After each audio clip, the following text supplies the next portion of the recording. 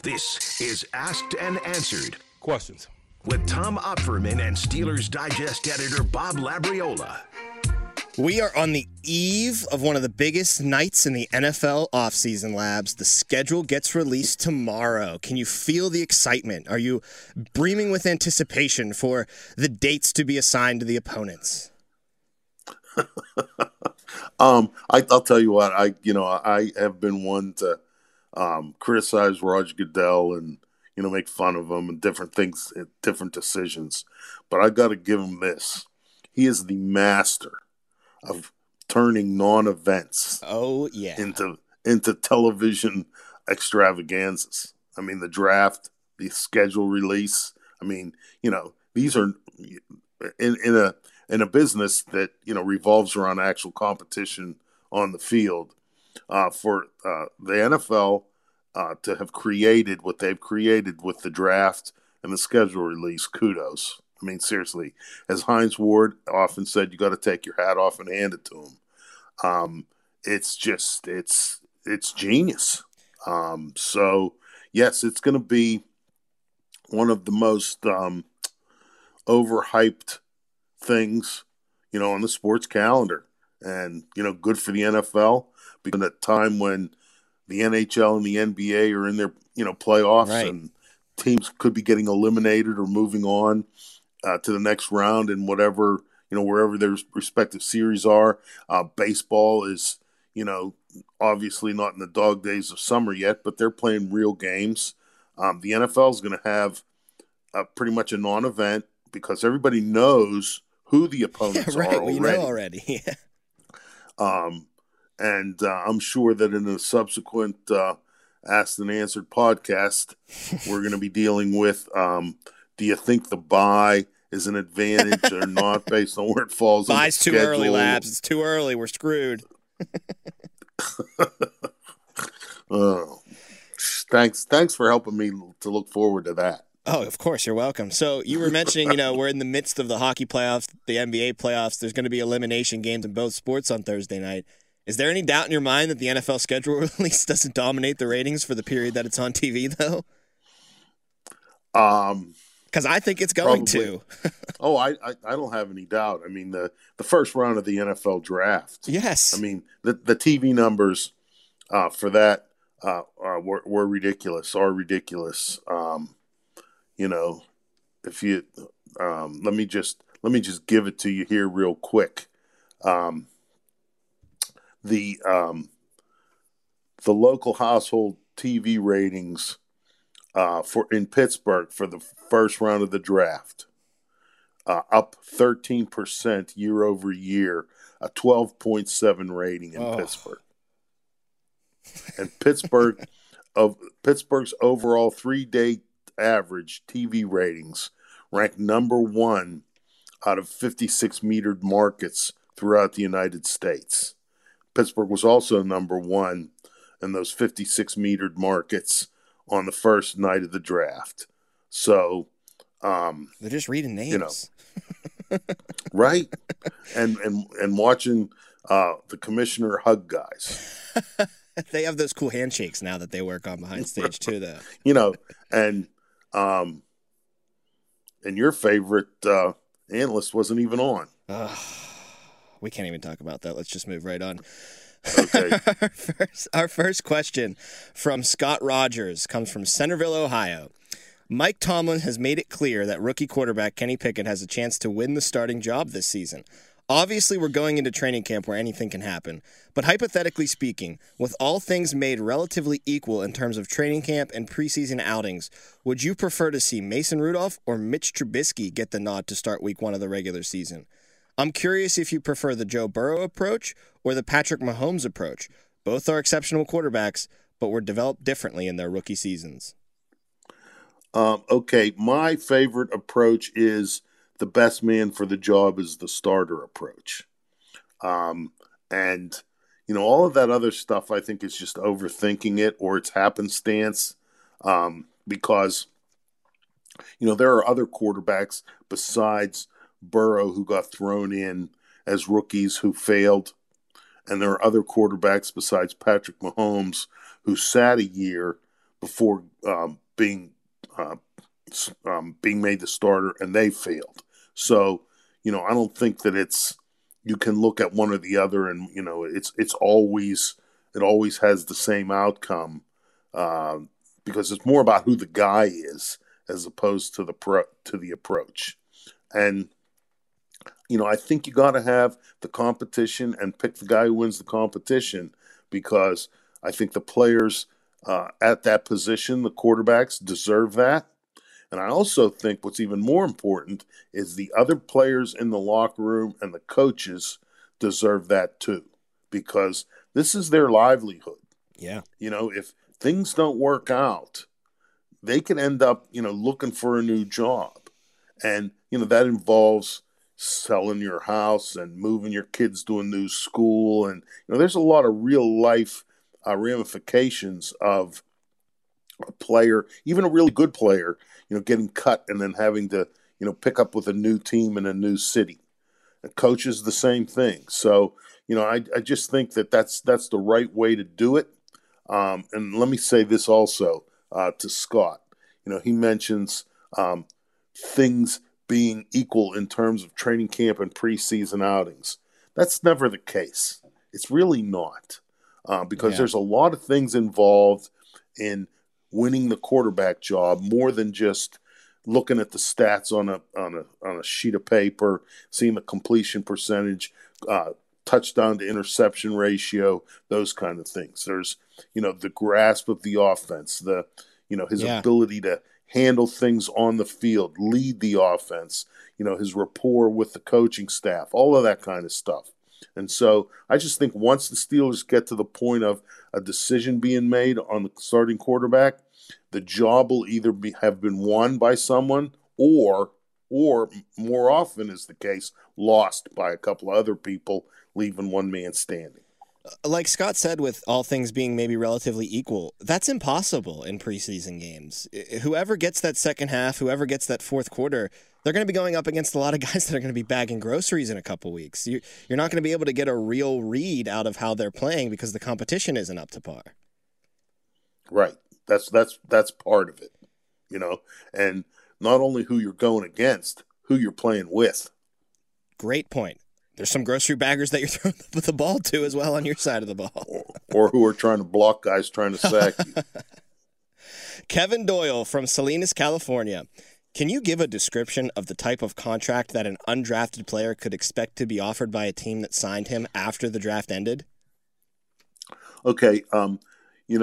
For undrafted rookies, the signing bonus, and this is generally, it can be more, it can be less. So, don't hold me to these specific numbers.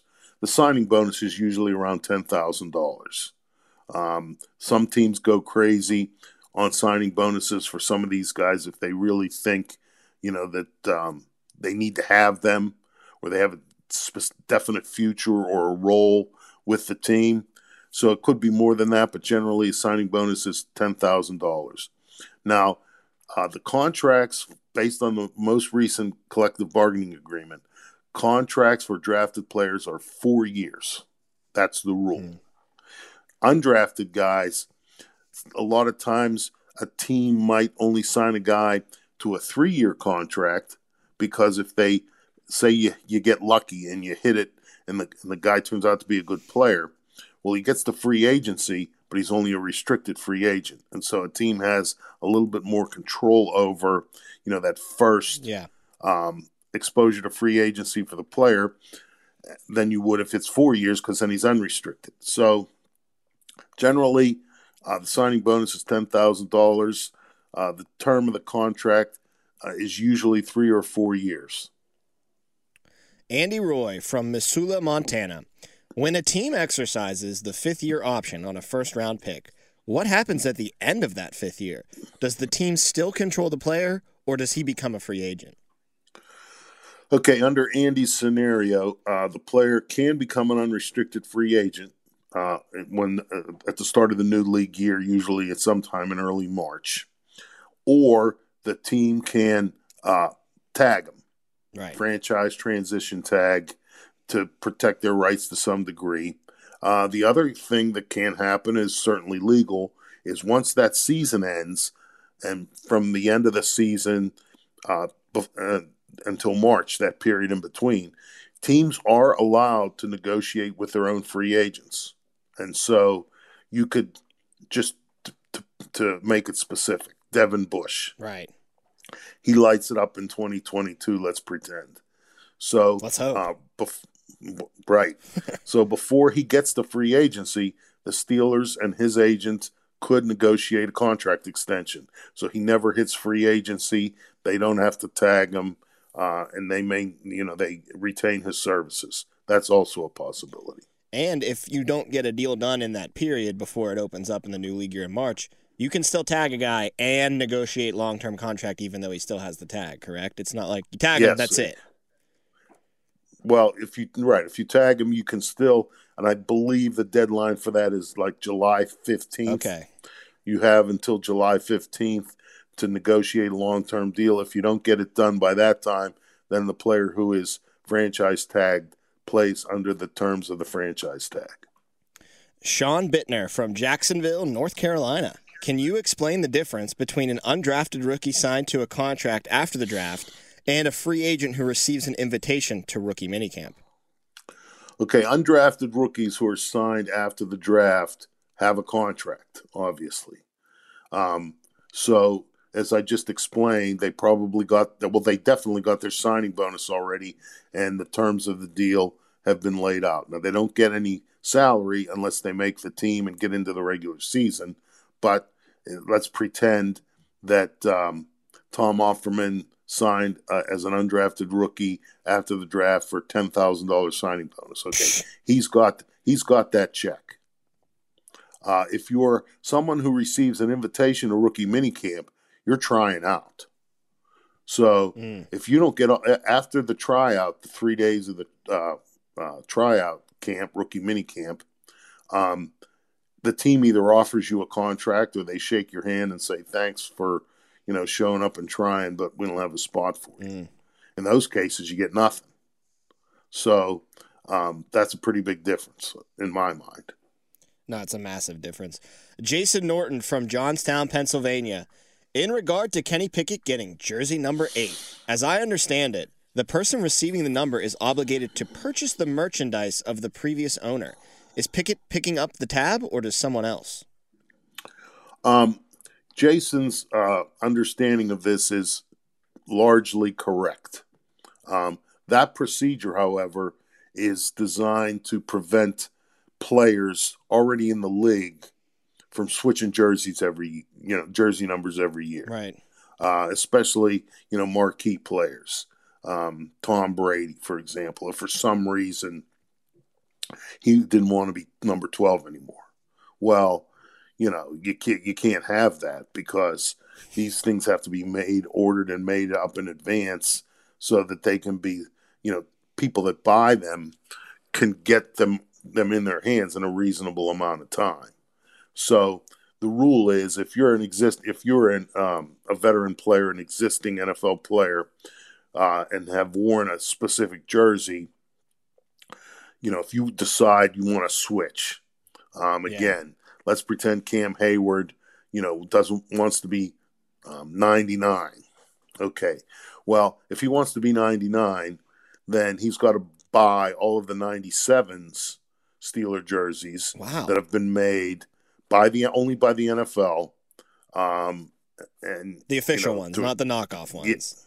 Right, not the knockoff ones. And that usually is enough of an keeps guys from wanting to do that. I'd say now, so. Also, it's a lot of Cam Hayward jerseys you'd have to buy up. Right, and also, not everybody has jerseys made up in advance. True. And I'm gonna explain how this helped Kenny Pickett here in a second. Okay, but it also doesn't apply if you go to a different team. Like when Brady left the Patriots to go to Tampa Bay, if he wanted to wear number 2 instead of 12, then there's no charge for that because it's a new team. So, the number 12 Patriots jerseys that have been made up in advance, people can either buy those or not, but he now plays for Tampa Bay, so he doesn't have to pay for the number 12 Patriots jerseys. Okay, so now moving it to the Pickett situation.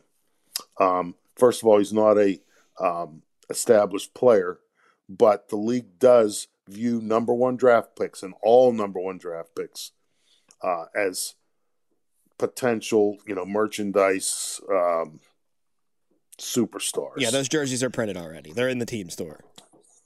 Right, but you have to. But see, Pickett could have, not declared for a jersey number, and so then that's a different category. But see, the thing with the number 8, okay, the two guys for the Steelers, the two most recent wearers of number 8 were Melvin Ingram, who then was traded to Kansas City. So then, the number 8 Steeler jerseys don't count, right? Because he's no longer a player. And then Carl Joseph, who was signed, and he was on the practice squad. So the only reason that number 8, Carl Joseph, because he's the guy who was giving up number 8 and switching to another number, the only way he would have had to pay for any jerseys would have been if there had been jerseys made with that number and his name on them in advance. Okay, and as a guy who was cut from a team on another team's practice squad, the NFL doesn't do that for a player like him in his status. So then it just came down to whether Carl Joseph wanted to give up number 8 for the number 1 pick. Did he really have a choice? Sure. Oh, at the Steelers, if you're a veteran and you have a jersey number, that's your number. That's your number. They don't make you give it up for a rookie. So interesting. Carl Joseph probably, either negotiated something one-on-one with Pickett for number 8. That's right. Which is perfectly legal. Or he just decided out of the goodness of his heart, number 8 really doesn't mean that much to him, and, he'll give it to the rookie if it does mean something to him. So, but that's why nobody had to pay any money to the league for Kenny Pickett to wear number 8. Labs, you learn something new when you listen to this podcast, even if you're hosting it like I am. I had no idea that they made players buy up their old jerseys if they were on the same team and wanted to choose a number that's different. That's crazy. Well, for example, Ryan Clark. Yeah. He was – there was some sort of connection between him and Sean Taylor. I don't want to guess at what it was, but there was a connection. Right. And he wanted to switch from 25 to 21. Well, he had to, there was a cost. Yeah, he had a lot of jerseys made up for him. Ryan Clark's pretty premier player for the team. Yeah. So that precluded that switch. Corey Scheiderer from Perry, New York. Is there an undrafted rookie who intrigues you and you can't wait to see in training camp? I'm gonna go with 3 names here, and I think these guys either have an actual chance to make the team or their stories are interesting. Okay, first is a running back. We talked about finding depth behind Najee Harris. Yes. Duke running back Mateo Durant. He ran a 4.38 at his pro day, played in 42 games at Duke, rushed for 2,562 yards, 5.2 average, and 18 touchdowns. This is his career. And he caught 55 passes for 480 more yards and 4 more touchdowns. He's interesting. I think he could, based on his production in college and the fact that the Steelers, I think, are looking for someone to grab that role of Najee Harris's backup. Yeah. I think he's got a chance.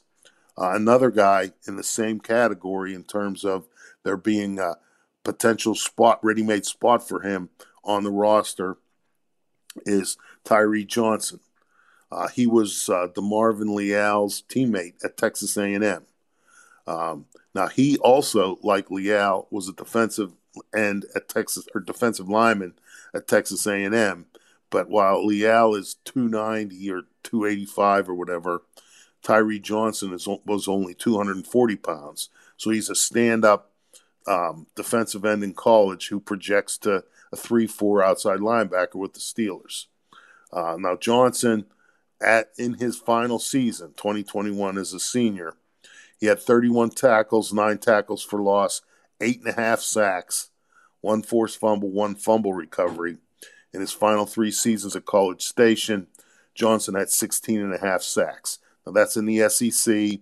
So as an undrafted rookie, the Steelers I think are looking for depth behind starters T.J. Watt and Alex Highsmith. No doubt. Tyree Johnson and Derek Tuska would seem to me at this point to be the 2 leading candidates for those 2 backup jobs. So, Johnson has an opportunity. The third guy is local, and it's an interesting story to me. His name is Jake Dixon. He's an offensive tackle. Now, he went to Bethel Park High School, which is just south of Pittsburgh. And there he played football, basketball, and volleyball. He was really good at volleyball. And he actually went to Lewis College to play volleyball right out of Bethel Park High School. But once he got there, he's playing volleyball. He really missed football. And so he transferred to Duquesne, which is also in Pittsburgh. Mm-hmm. And then he played tight end there because he was athletic enough to play volleyball, which for a 6'6" guy, there is some there is some athletic ability required. Oh yeah. And then he switched to after playing tight end, he switched to offensive tackle. And I think the Steelers also, are looking for someone at that spot. So there's 3 names. I love the athleticism part for him playing tackle, too. Having an athletic tackle that has really good feet is something that can be really valuable. Not to say that Dixon's going to make the team or have an impact, but that's something definitely going for him that gets me excited as well. Charles Hurt from Stafford, Virginia. What is your opinion on the current offensive line as a whole? The Steelers seem satisfied with the players they have. I was of the opinion they should improve on this to protect the quarterback and help the run blocking. Well, Charles, Jake Dixon. There you go. No, just kidding. We did it. What more do you want? I don't think it's fair to say the Steelers seem satisfied with the players they have on the offensive line because they spent big bucks in free agency on James Daniels and Mason Cole. And then they also signed Chuks Okorafor to a $29 million contract. So, I think that counts. I don't think that the Steelers' offensive line is going to be as great as, some of the previous groups that included, all pros like Pouncey in his prime and DeCastro in his prime. But, I do think that they're building something. And I didn't think that they should have spent more premium draft picks on offensive linemen because, you're just adding more youth to youth and inexperience. You're adding youth and inexperience to youth and inexperience when you really don't know if the young guys you first picked and or added, are going to develop into good players or not. So, I like what they did in free agency by adding some guys with some pedigree in terms of, playing experience in the league. And you also still have young guys, Kendrick Green, Kevin Dotson, Dan Moore Jr., who are guys, who can still develop, still show improvement. The one thing I don't know, and we talked about this with the previous submission, who's the backup tackle? Who's the number 3 offensive tackle? Joe Haig, I'm not really excited about that possibility. So, there still are some things that need to be settled. There still are some potential weaknesses in the group. And, that's why Pat Meyer, the new offensive line coach, and Matt Canada, as the offensive coordinator, need to either work with these guys individually, which is Meyer's job, or in Canada's job, do some things to help those guys be successful. Know what they can do, know what they can't do, and don't ask them to be things that they're not. Right. And just as one final little note, I'm going to mention 5 players to you right now. Max Starks, Chris Kimoyatu, Justin Hartwig, Darnell Stapleton, and Willie Colon. If you don't recognize those names, they were the players who were the starters on the offensive line for the Super Bowl 43 champion Steelers. And that group allowed 49 sacks and 3.7 yards per rushing attempt. So you don't need the 7 blocks of granite to put another trophy in the case. That's my lesson for today, boys and girls. And like the Hall of Famer Big Ben said on the podium after that Super Bowl, who's laughing now, offensive line? Who's laughing now? Our final question today comes from Greg Smith from Gainesville, Virginia. Now that the draft is complete and Kevin Colbert has ridden off into the sunset, what, in your opinion, is the priority for the Steelers? Identifying the new GM or locking up Minkah Fitzpatrick with a contract extension? I don't see it as an either-or situation. I really don't. I think that, there's the potential for some multitasking. And I think the Steelers will do both to get both things done. They certainly can get both things done because really, you have until the start of the regular season to get the Minkah deal done.